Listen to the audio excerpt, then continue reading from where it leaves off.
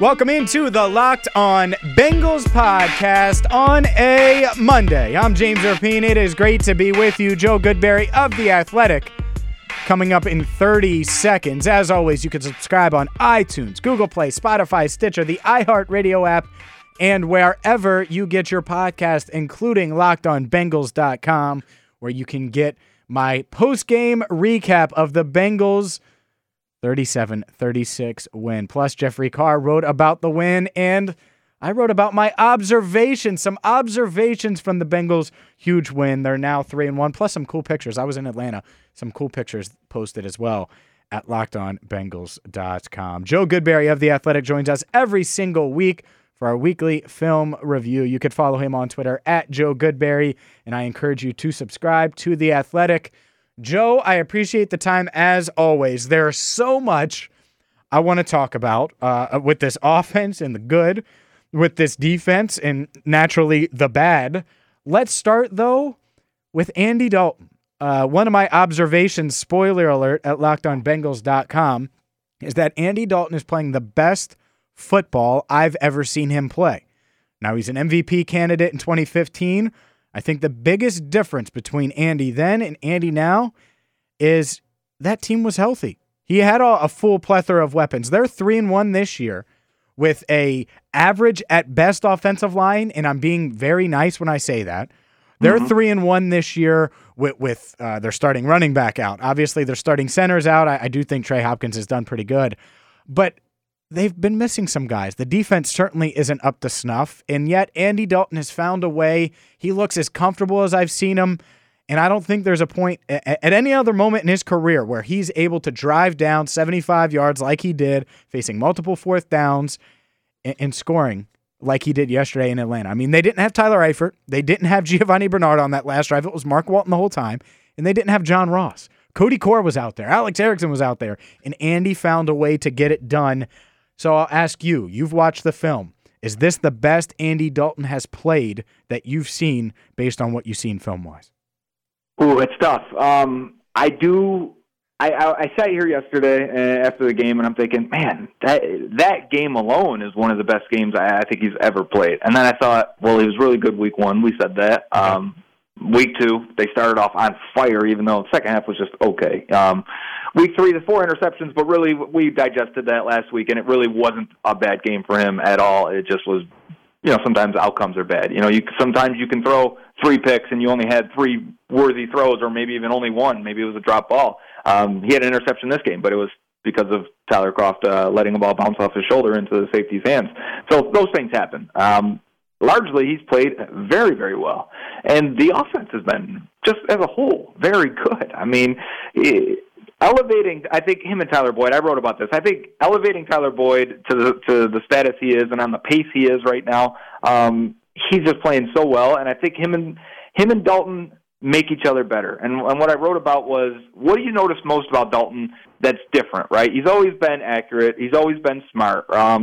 His arm strength never has ever been a problem, even though people wanted it to be when he first came out. It's not crazy good, right? So what is the one thing we always harped on with Dalton? It was pocket presence and remaining a passer and playing outside of the structure of the offense on any given play. And what have we seen this year?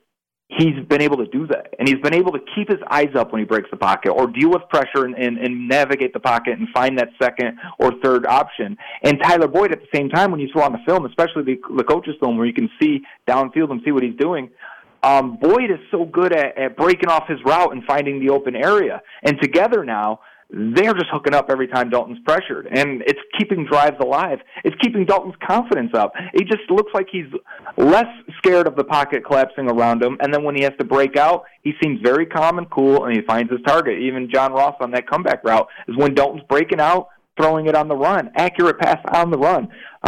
So that's an added part to his game where I would say maybe he has more weapons in the toolbox than ever before, and because he can do that now. So Yeah, I'm not ready to say it's his best stretch because he had some stretches in 2015 where he's throwing 4 touchdowns a game and they just destroy the Jets or something. And it's, he had stretches where he was really good and the offense was really good. But having comeback wins now against the Colts and the Falcons, they could have come back against the Panthers very close. And then blowing out the Ravens on Thursday night, primetime game, right? That's huge. Yeah, I can listen to your argument then. Yeah, and Joe Goodberry of The Athletic is with us here on the Locked On Bengals podcast. It just, to me, and let me ask you this, Joe, because obviously Andy Dalton, we've never really questioned his mental capacity. He's always been really good pre-snap. I think they've put a lot on his shoulders in that realm. Is there a difference pre-snap this year that there hasn't been in years past? Because I have a feeling, and maybe it's just how comfortable he is with Bill Lazor's playbook, but I get the sense that he knows most of the time, based on the coverage, based on what he audibles, he's making the calls at the line. 99% of the time, he knows where the ball's going anyway, and he's right. Like, it's not like he's had a bunch of dropped interceptions over the first month. He's had a couple. I get it. It happens playing quarterback. But for the most part, he gets it right, and I think he knows pre-snap where he's throwing the ball. You know, it helps having good weapons that you trust. And we saw this in 2015. We thought the same thing. Like, man, him and Hugh Jackson are in sync. Hugh Jackson's got it working for him. They know what they're doing together. And we feel the same now. And it's because when you can go out there and let's say the defense is out there in a cover 3 defense, but that center field free safety is shading towards A.J. Green, and you don't feel comfortable going to Tyler Boyd last year because he struggled, or Brandon LaFell on the outside because he never won out there. Guess what? Now you feel like, I can't go to A.J. Green because he's doubled. I really don't trust these other guys. Tyler Eifert's hurt. You're going to be more indecisive. You got to see those guys get open rather than trust that they're going to be at the right spot at the right time and win on their coverage. Now, when you've got the weapons you do, and especially when Eifert was still there in the first half, pick your poison, defense. You want to cover A.J. Green, fine. Slant that safety over, shade that safety over, and guess who's open running up the seam on the left side? Tyler Eifert. Or on the opposite way, they did it with John Ross. So go ahead, pick your poison. I think it gets scary when guys like Eifert and Ross are hurt because then you wonder, and we saw on the last drive, it got a little tighter. Throws got much tighter, and Tyler Boyd kept coming up in contested situations and winning one-on-one, and you need that. You need guys that can win one-on-one coverage when the defense doesn't just give you a free look or a free pass. When really what they were getting for a lot of the season so far in the first quarter of the season is guys are open on almost every single play. We know the offensive line isn't that improved from the last couple of years.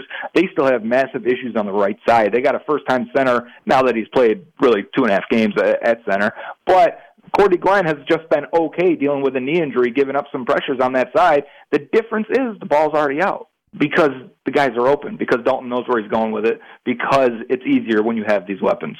Joe Goodberry of The Athletic is with us. Follow him on Twitter at Joe Goodberry. You mentioned Tyler Boyd. Let's talk about him. You wrote about him for The Athletic. I enjoyed that piece. You should check it out as well.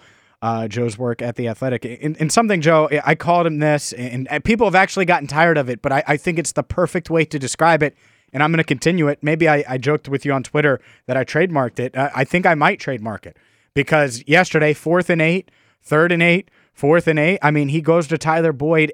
Tyler Boyd is Andy Dalton's safety net, and there's no doubt that he's just on such a different level. He had 15 targets yesterday. 15. Crazy. And on a team that usually is overly reliant or has to look to A.J. Green to make a play, a guy like Boyd, it seems like Dalton has just as much trust in him. What is the difference on film with Boyd? What stands out to you that has changed with Boyd, how they're using him? What is it? Because to me, I mean, it's almost 1A, 1B at this point, and you would have laughed me out of the room if I said it would be 1A, 1B the first 4 weeks of the year with Boyd leading in receptions and receiving yards. Right. We've talked about, well, why isn't John Ross getting more opportunities or targets, right? And we said, well, he's behind A.J. Green, he's behind Tyler Boyd, he's behind Tyler Eifert. So we know A.J. Green and Tyler Eifert, and Eifert was just hitting his stride, are going to get a lot of targets, right? And then you look, and you're like, man, Boyd's got more targets, he's got more catches, he's got more yards than anybody on the team right now. I mean, when you see it, and you actually see it on paper, you go, man, he's really having a good year. Mm-hmm. And I want to take this time to expand on the larger Tyler Boyd evaluation from when he was drafted. And I've had a lot of people say, well, you never thought he was going to be this good, or you never thought he was worth a second-round pick. And I will say, true, you're right. And it's because how we evaluate and what we think of athleticism and speed and how it becomes a weapon. And if you remember when they drafted him, they missed out on those first-round wide receivers, right? We got William Jackson. We're happy there. But so they take Tyler Boyd in the second round. And the point was supposed to be that, hey, guys, don't get overexcited. He is a slot guy, even if he's good, even if he's Jarvis Landry, second-round guys that don't test well but win contested situations and run good routes.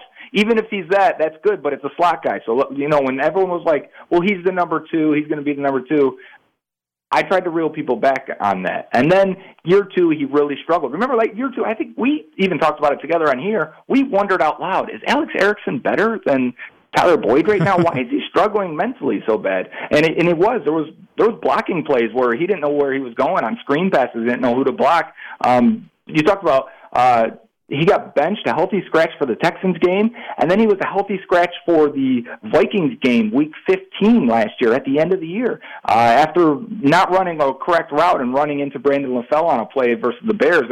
And Marvin Lewis said in a press conference, he said, Tyler needs to know what he's doing, what's going on around him, and know how to adjust properly. And then he's gone off since then. He's really, I don't know if that struck a chord with him or whatever happened, but he's done exactly that. Now he's such a good route runner. He's winning in contested situations all the time. And because of it, Dalton trusts him. And he's in the slot. Yes, that's okay. But we see offenses around the league with number 1 receivers in the slot. We see A.J. Green in the slot. We expect him to get the ball, right? The slot is where you take advantage of defenses in the NFL today. So it's not a bad thing that Tyler Boyd is a slot receiver. It's okay because he's winning consistently and often, and you can feed him the ball. And every time they get into these situations, especially when teams are blitzing or mixing up their coverages, as long as the quarterback and that slot receiver, remember Carson Palmer, T.J. Houshmandzadeh, they would be on the same page consistently. They can adjust on the fly. I was listening to Tony Romo yesterday on the CBS pregame show, and he said, I need the offensive coordinator to give me a plan for first and second down.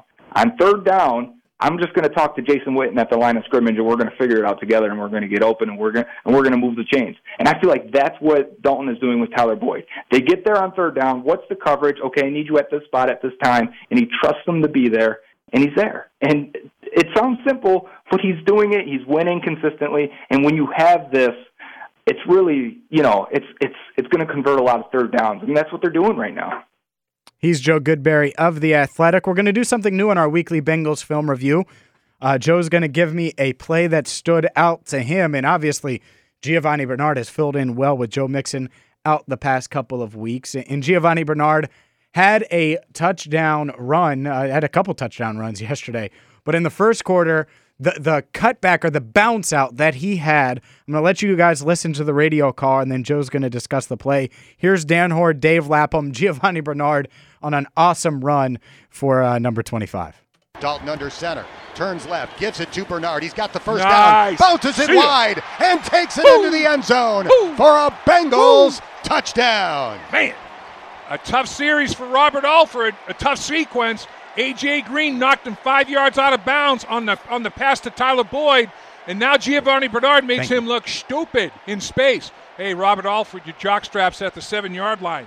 He faked you right out of that, athletic supporter. What a run by Giovanni Bernard in space.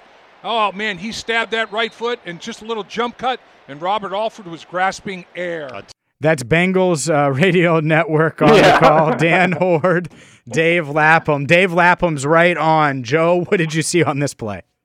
Yeah, and the Bengals come out 3 wide receivers. Tyler Kroft motions to the left side, and they got a combo block with Clint Bowling and Trey Hopkins on the nose tackle, and they're going to take the left edge player with Tyler Kroft and Cordy Glenn. And as Giovanni Bernard takes the snap, he's going up the middle. And now the thing is, I slowed it down when I'm watching it. He's really just baiting the edge players here, which is the safety and the Robert Alford, the corner. And because the whole time he realizes he's not going to be able to really shoot it up the middle here, the blocks are starting to slip off, and the gaps in the lanes are closing. So as you watch it, and especially if you can put it in slow motion, he's creeping up behind the offensive lineman, and they're getting good blocks, so he is able to just really start planting his feet and kind of jab-stepping behind these offensive linemen, but his eyes and his head are turned towards Robert Alford on the outside edge.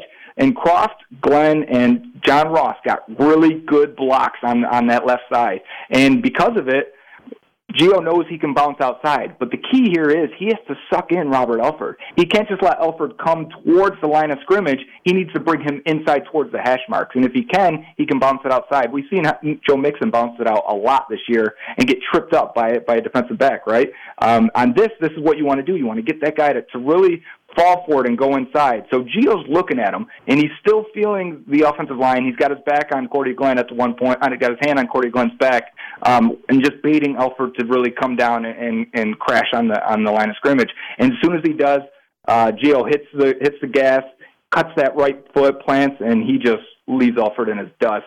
And 10-yard, 12-yard run, whatever it was, beautiful touchdown.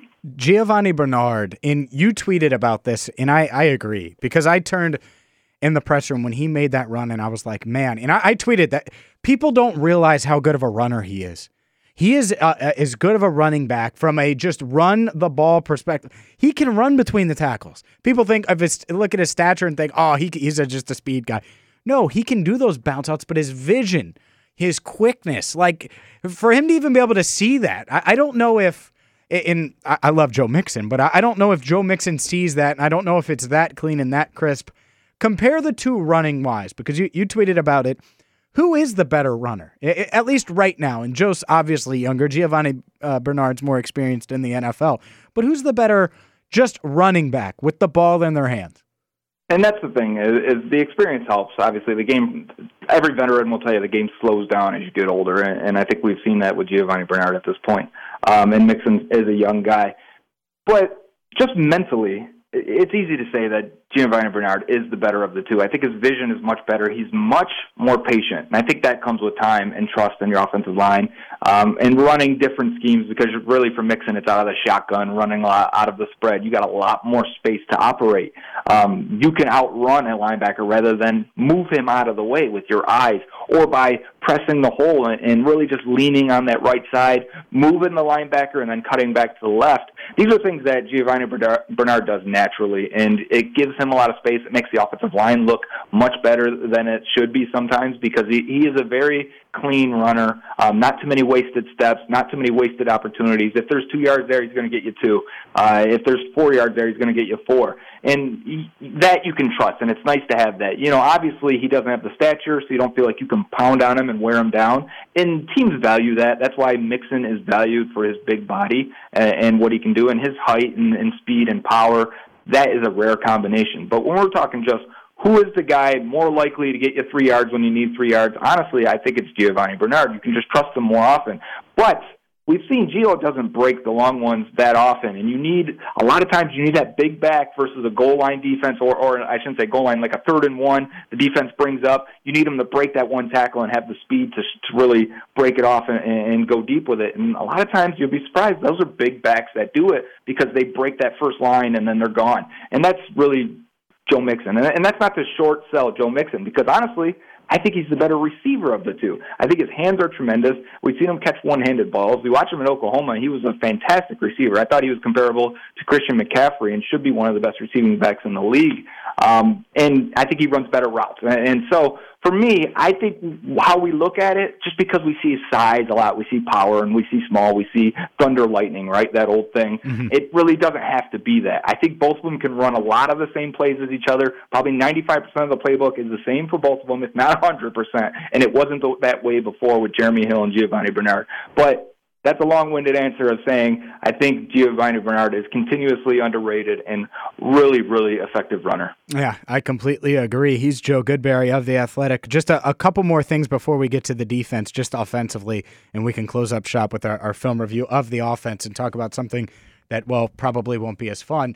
John Ross, one of my thoughts on him was he fought through all the adversity of people questioning his effort and toughness and smarts and everything, to not only bounce back and have a touchdown, Joe, but then he clearly tweaked his groin and pulled his groin. Like, I believe that's what he did. Or it suffered some kind of injury that prevented him from being the normal receiver that he is, the speedster. And yet he fought through it, because people question his toughness all the time, especially because of his size. And he went back out there.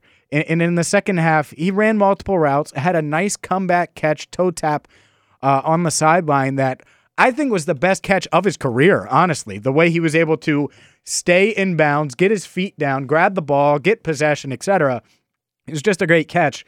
Your thoughts on John Ross's performance, him coming back. Unfortunately, he wasn't able to finish the game, which, again, I give all the credit in the world to Andy Dalton of being able to get that team down the field. But your thoughts on what you saw from John Ross this week, especially after what happened last week?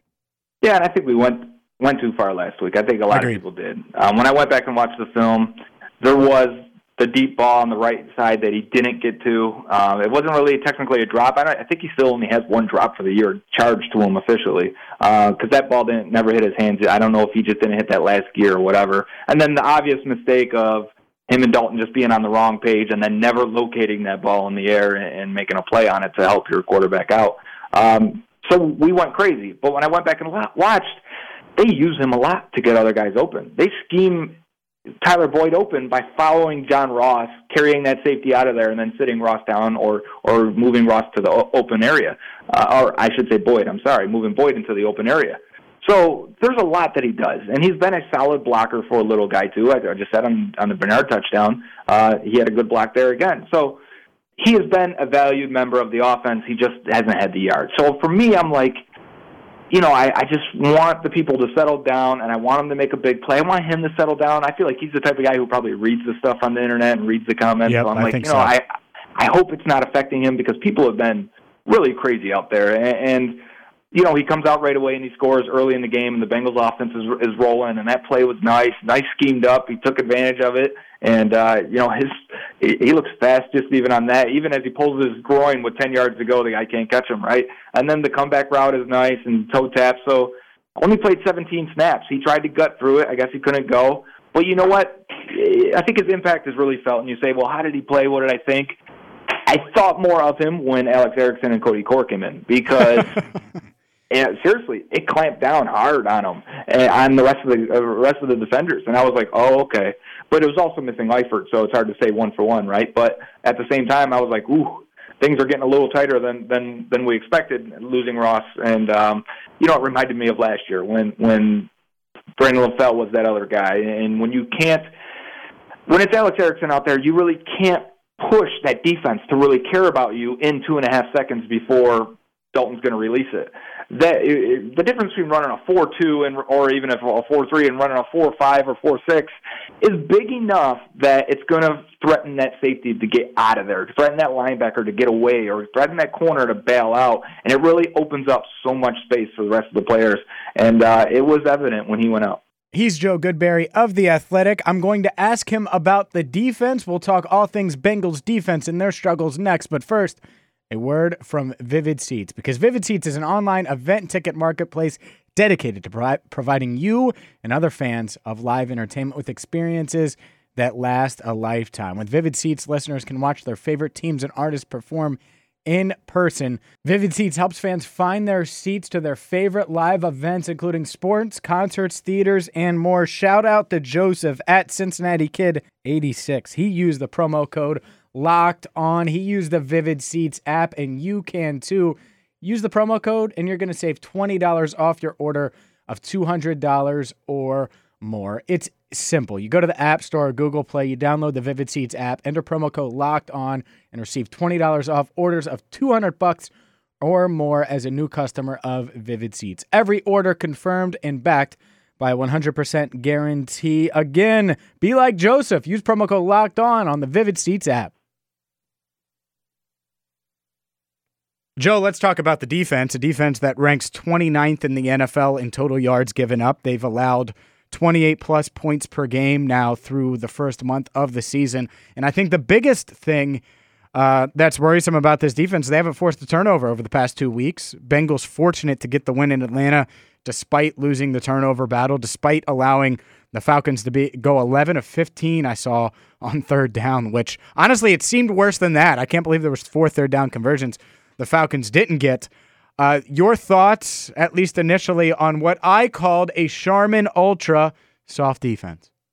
Well, and that's pretty close to what it would be called. I think for a lot of even I bet even in the film room they're saying, well, we keep playing this soft zone, and they are, and it's killing them. I mean, they're they're not mixing it up pre-snap, post-snap the way they did before. They're really not putting, remember Mike Zimmer's known for sugar in the A-gap, they call it, right, where you bring two linebackers up and you really force either a quick throw or you're kind of forcing the hand of the defensive or the offensive line how they're going to block inside first and then outside, so you're getting some free rushers, which force quick throws. And you can play the soft zone when you do that, and because the guys are going to come up and make the tackle. Now they're kind of one safety deep, playing cover 3, which means the two outside corners, William Jackson and Drake Kirkpatrick, are playing deep on their third of the field, and they're playing their linebackers, and sometimes the nickel corner or the safety also comes in there, and they're just playing a middle zone, and they're giving them these easy throws and these easy targets, and they're getting exploited up the seams right now between Calvin Ridley. Was it Logan Paulson who caught the touchdown, Yep. or was it Hooper? Yeah, Paulson then that caught the touchdown. Both up the seam because there's just a void there. That's not a player messing up. That's not the linebacker supposed to carry them. It's that there's the void. The void. You want to beat a cover 3? Get that safety to lean left or right and attack the other seam, or they attack the other boundary, and that's what they're doing. And it's beating them, and it's really hurting the strength of the team, which is the defensive line, because if you can get them to hold the ball just a little bit longer, cause a little bit more indecision from the quarterback, this defensive line is going to get there. They've been really close a lot this year, and that continued on Sunday. And instead, the quarterback's getting rid of the ball to an uncontested receiver in a lot of situations. Something's got to change, and it's not just going to be Vontaze Burfict coming back and getting this team to play a little harder, because he is an emotional leader and a mental leader out there. He's going to get these guys to maybe rally to the ball and tackle and play with a little more fire in them, and that's good because there were some plays where I thought that was missing. But at the same time, I think Austin's got to change what he's doing, and I think it's hurting William Jackson a little bit too. You got to let these guys play a little more man coverage. You got to let them do what they do and what they've done for the past few years when they were a decent defense that got aired out by a bad offense. Now it's the other way around. Now the offense is actually bailing out the defense. He's Joe Goodberry of The Athletic. Follow him on Twitter at Joe Goodberry. Yeah, I'm shocked. I mean, a month ago, I think the one thing we thought was that the defense would be at least competent, right, to above average. They're nowhere near it. I think some people are worried about the pass rush. They had 3 sacks yesterday. Your thoughts on how the Bengals pass rush played yesterday against the Falcons? I thought they were perfectly fine. Honestly, the Falcons kept leaning into the run game, which anytime you do that, and the reason you want, honestly, today's NFL, if you don't run for any yards, you can still win a game. But you don't have to set up the run. You really don't have to do anything with the run. What you do with it, though, is you slow down the pass rush when you do it. Then you go off play action, you kill the pass rush again. And the Falcons did that. They at least stayed true with the run game and stayed with it, and were decently successful. And because of it, it kept the Bengals in situations where Matt Ryan shows a little quick play action, the rush waits and looks for the running back, and then he's hitting the tight end over the middle, or Calvin Ridley, or Julio Jones, or Mohamed Sanu had a bunch of catches off play action. And it just, what that play action does also is bring in the linebackers, makes the Bengals play safeties deep usually all the time. They're very conscientious of getting beaten deep, and they really don't often. So they play their third half, or their third level of the defense back deep. The linebackers get sucked up, and there's a big void between the linebackers and the corners. And you kill the pass rush with the play action, you exploit that void, and it's what's been happening all year. I've got no problem with the defensive line at this point, other than I wish they were a little more stout against the run. But I think when you lose a Ryan Glasgow, who was playing really well, you really don't have a backup defensive tackle to Geno Atkins. I'm talking about a 3-tech type. And it's Billings and Tupou, which Tupou had a pressure. Billings had a couple of run stuffs. But you're weak inside because you're going to kick those defensive ends in, which helps you in your pass rush, but is going to get you beat on the running plays, obviously, when you lose 30 pounds, if not more, inside there. So overall, I'm okay with the defensive line. If we're going to start picking either the front line, the linebackers, or the defensive backs, defensive line is the least of the worries. What about the linebackers? They're the biggest of the worries. And yeah, I'm not even sure it's all of them, to be honest with you. How many different linebackers or different linebacking combinations have we had now in the last 4 or 5 years? And what's the same thing we keep ending up with? They can't cover. They're not in space to make plays. They're just standing there around in zone coverage while there's guys open next to them or behind them. And I'm starting to wonder if it's the different players, Is it because they don't have Perfect? Is it because they haven't had Perfect for a good chunk of the last 3 to 4 years now? And, you know, at the same time, you have to wonder, is it just that they're not athletic enough? Because we always ask that. But then you see these guys make a play randomly. I know Preston Brown isn't. We saw a drag route where Brown couldn't keep up with the guy at all. But Nick Vigil is athletic enough. Jordan Evans is athletic enough. You just start to wonder what is going to happen at linebacker or how they begin to fix it and get these guys to play more aggressively and let them cover a little bit more instead of just playing zone over the middle. And I don't know what the answer is, to be honest with you, because I think their biggest concern is not getting beat deep in the secondary, and they'd rather get beat deep. Or not deep, I'm sorry. They'd rather get beat over the middle for 8-yard chunks, 10-yard chunks. As long as they come up and make the tackle, they're comfortable with it. But then we see the plays where Austin Hooper splits a double team and they don't make the tackle. And next thing you know, he's converting on third down. So them not making the tackles is the biggest difference of why their third down unit is struggling. The off coverages and then missing tackles. You can't have that combination. You can't let the guys have the catch and then miss the tackle. If you're going to let them have the short catch, you have to be a good tackling defense, and they're not right now. All right, I got to ask you one more thing about this defense, and I think this is something that's a little shocking because we expect Jay Kirkpatrick to get beat at times, maybe not as bad as Calvin Ridley beat him on his second touchdown where he just shredded Dre. I tweeted that he beat him like a drum. But what a route, huh? It was great. Calvin Ridley's a stud. He's really good. He's really freaking good. But I look and I see Mohamed Sanu, who was a fine player here and was a fine player in Atlanta, but him just outrunning William Jackson III across the field and catching the ball and getting a first down.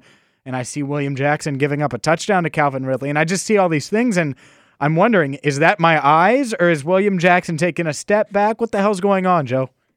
Yeah, and that's the third touchdown, really, to Jackson, and they've all been the same, right? Either a slant or a quick post in the red zone. And you start to wonder, is he expecting inside help? And here, there are a few layers to this, right? First is, we said, well, Jackson could be a number one elite shutdown corner. So let's do that. Let's let him shut down his side of the field. Let's get the safety over to Kirkpatrick and help him out.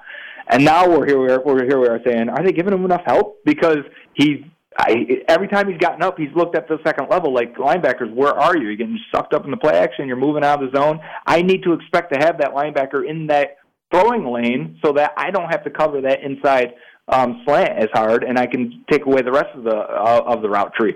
So I think he's struggling with knowing what everyone's doing around him. He doesn't look as agile. I don't know what's going on with him. I didn't see what the injury was, why he was coming out and Darqueze Dennard was going in. But the one on Mohamed Sanu where he beats him, so here we are saying, well, let's let them play more man coverage. Let's let William Jackson actually shadow some guys, right? You hear that a lot. So here we go. The Falcons line up with two wide receivers to the right, and Sanu's in the slot on the right side. Jackson follows him. So Jackson's in man coverage. He ends up in the right slot, and a place where he doesn't play a lot, where he's maybe, you'd have to assume he's a little more uncomfortable there because he doesn't play that position. And Sanu runs a nice double route and basically a deep crossing route, double move deep crossing route. And he beats him on it. And so now I'm sitting here, everything we've asked for, now he's struggling with. So where are we at? Wherever we're at with him and whatever's going on, and I think he's still okay. They're not testing him in the ways he was winning last year. They're now, the tape's out there, and offenses is what they're going to do. They're going to say, well, he's not the most physical, so we're going to throw some running backs or some tight ends in the flat over there. Come on, come up and tackle. And he hasn't been. He has had a couple tackles, but you can see there's more space there on that side than there's been when it was Leon Hall or Adam Jones or other guys like that. So they're doing that, and they're saying, well, we don't think he's really going to fight in there on these inside breaking routes. So these slants, these posts, let's run that on him. And so far it's working, especially in the red zone. So offenses are now attacking his weakness. The great players now will respond. Make that weakness something that can't be exploited as much and start, game planning for it, getting ready for it, and knowing this is how they're going to attack you. Make them attack you now where your strength is, the deep ball, throw the jump ball, throw the verticals, because that's where he's going to win. The comeback routes on the outside, that's where he's going to win. You got to start taking away the other stuff now where defense or offenses are going to exploit you. Yeah, I think it's very interesting. A lot of people concerned. Let's talk about one more guy, because people obviously complain about Dre Kirkpatrick. Some complain now about William Jackson, or at least concerned about William Jackson. And meanwhile, Darqueze Dennard is going under the radar. It seems like he's doing his job. But what are your thoughts on Dennard through the first 4 games? I've got no problem with Dennard. he got some snaps on the outside when Jackson went out this week, which I thought was good because I want to evaluate those. I'm going to go look at those again and see really how he did. Which overall, I think, when you got 3 first-round corners, you expect them all to be good. I think in today's NFL, when you have a nickel guy, they're still underrated or undervalued, I would say, by most people and even by teams, because even with the way the Bengals do it a lot, they'll end up with, let's say, again, use the example of the cover 3 because they've been using it a lot, and free safeties in the middle, your 2 outside corners got their third of the field and deep, and the inside, they're playing all different zones on the inside. Well, that's where Denard is also. He's counted almost as a safety linebacker, but in the coverage scheme of where he's playing sometimes there. He's either got the flats or sometimes he's got the where the seam is running up on the right side there, or he'll have just a middle zone, or he's setting the edge for the run, and that's fine, but it's really not him in coverage. I'll tell you what he is.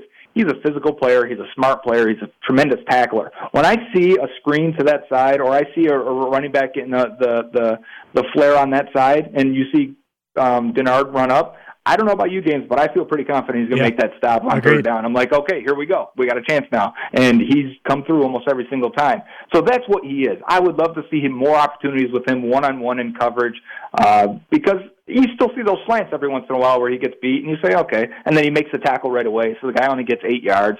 But at the same time, you go, okay, he's in the final year of his deal. What is the value here? Do you think he could be more than just a slot guy? Do you think you can be more dynamic with him and do other things and allow him to cover more man coverage from the slot? And I think that question's still to be answered, even though I'm very happy with him and what he does and what he offers this defense because I think he's very valuable. I'm still wondering where his value is and if it's worth whatever he may get on the open market. 2 things here, and we did this last week, and I've taken up enough of your time. Just quick observations on a couple things. First one, the safety play. How was the safety play on Sunday? It's tough. It's tough to say because Bates is a rookie, and the Falcons have a lot of weapons, and the attention should go towards Julio Jones. So you see both of those seam throws, the same way the Bengals attacked the Falcons safeties by putting Green on the one side in the slot and Eifert on the other side in the slot and running vertically against the cover 3. Tell that safety to pick which one, and you go to the other. They did that twice to Bates, really, and the one was the double move on Kirkpatrick, but still that's Bates in the middle of the field there, and then the one to Ridley on the other side. So, you kind of wonder if defenses are going to start attacking him or making him choose and maybe forcing the Bengals into a more cover 2 shell, and then when they do, you try to run on them. So, I'm happy with Bates. I'm okay with him right now. He's a rookie. It's his 4th game, and I think for the most part he's been fine and been good. How does this offense look different? How much worse is it now with Tyler Eifert out for the season? It's worse. They were just hitting stride. Look at the snap counts every week and see how often they're playing 2 tight ends, and they're doing it a lot. And what they're doing is, even when they want to pass out of 2 tight ends, they're able to split out Tyler Eifert and use him. He's almost like a slot receiver and even a boundary receiver at times a lot the last few games. And they were really starting to hit their stride with him in the playbook. And they'd put him out wide and they'd motion him in. If the guy goes with him, it's man coverage. If they doesn't go with him, it's zone coverage. And they're like, okay, we know what we're doing just because of moving Eifert. Now you can do that with anyone in terms of motion. They've done it with Gio. They've done it with Tyler Boyd. But it was a good way to, make the defense declare what they're doing and then attack him with Eifert. He made contested grabs in tough situations on third downs last week and this week. We like Croft and Uzama, and we've praised them a lot because that is good depth, very good depth. And I think both of those guys have started the year off pretty well, too, especially for being the backups. But at the same time, they're not the receiver Eifert is, obviously. We know that, right? And so you're going to miss something, and they've got to adjust again. 2 years in a row now, they've got to adjust without Tyler Eifert. And while I think they've got more weapons this year and they should be used to adjusting without him, the past 2 years they've struggled without Tyler Eifert. Yeah, and the thing I'm most concerned about, especially in Miami, obviously it's a winnable game. I'm not sure Ross is going to be good to go if it's a pulled groin, and I might know more later today on that. But if that's the case, obviously no Eifert. Unless you get Mixon back, you might be talking about Bill Lazor having to get real creative, right, with what they do offensively. Yep. If you're going to see Alex Erickson and Cody Core out there. Yeah, and Josh Malone. Yes, that too. He's out there for 4 snaps this past week, so we're starting to wonder where Malone is also. But I was going to say Mason Schreck, I would assume, would be the active guy now. They drafted him in the 7th round. They like him. He's got some athleticism. He had a lot of big plays in preseason, even though he had a couple fumbles also. With Croft, Uzama, and Eifert ending their contracts at the end of this year, you may want to see what you have in Schreck anyways. But I do think tight end is, or could potentially look very different next year, just in terms of now we already knew you couldn't rely on Tyler Eifert, but another injury happens again, and you wonder when this team does move on and draft a guy or get that number one tight end again. And with Croft and Uzama both probably maybe fighting for the same contract of being the number 2 tight end, that should be interesting this year. And I hope a few of them can make a lot of plays and have some nice blocks. They've been serviceable, so the offense is going to change. I did get a question, though, because I think since he was drafted, people have wondered this. Is Auden Tate that move tight end? Could he do that? Could he up in the red zone now? And I would consider it. I think that we should eventually find a way to get Auden Tate on the field, right? But the thing and the hard part is you just can't put a receiver at tight end and say, he's a tight end now, treat him like a tight end. Defenses are going to say, no, he's still a receiver. Here's a corner to cover him. You want a linebacker or safety to cover him. That's when he's going to win. That's when his speed isn't a big detriment to him. So you want to show him in tight end situations for a few games, maybe a couple snaps each game, and then defenses will go, okay, he is a tight end. We will start treating him as such and trying to defend it, and that way you create the advantages by splitting him out wide and getting the advantage that way. So, the Bengals have denied it the whole time since he's been drafted, but I do think, now is the time you adjust. He's Joe Goodberry of The Athletic. Follow Joe on Twitter at Joe Goodberry. Great stuff. As always, Joe, I appreciate the time, man. Thank you for having me, James. That's Joe Goodberry of The Athletic. That's going to do it for me. Thanks so much for listening today. Back at it tomorrow with the Locked On Bengals podcast. Quick reminder, you can subscribe iTunes, Google Play, Spotify, Stitcher, the iHeartRadio app, a ton on the website at LockedOnBengals.com. Have a great day. Back at it tomorrow right here on the Locked On Bengals podcast.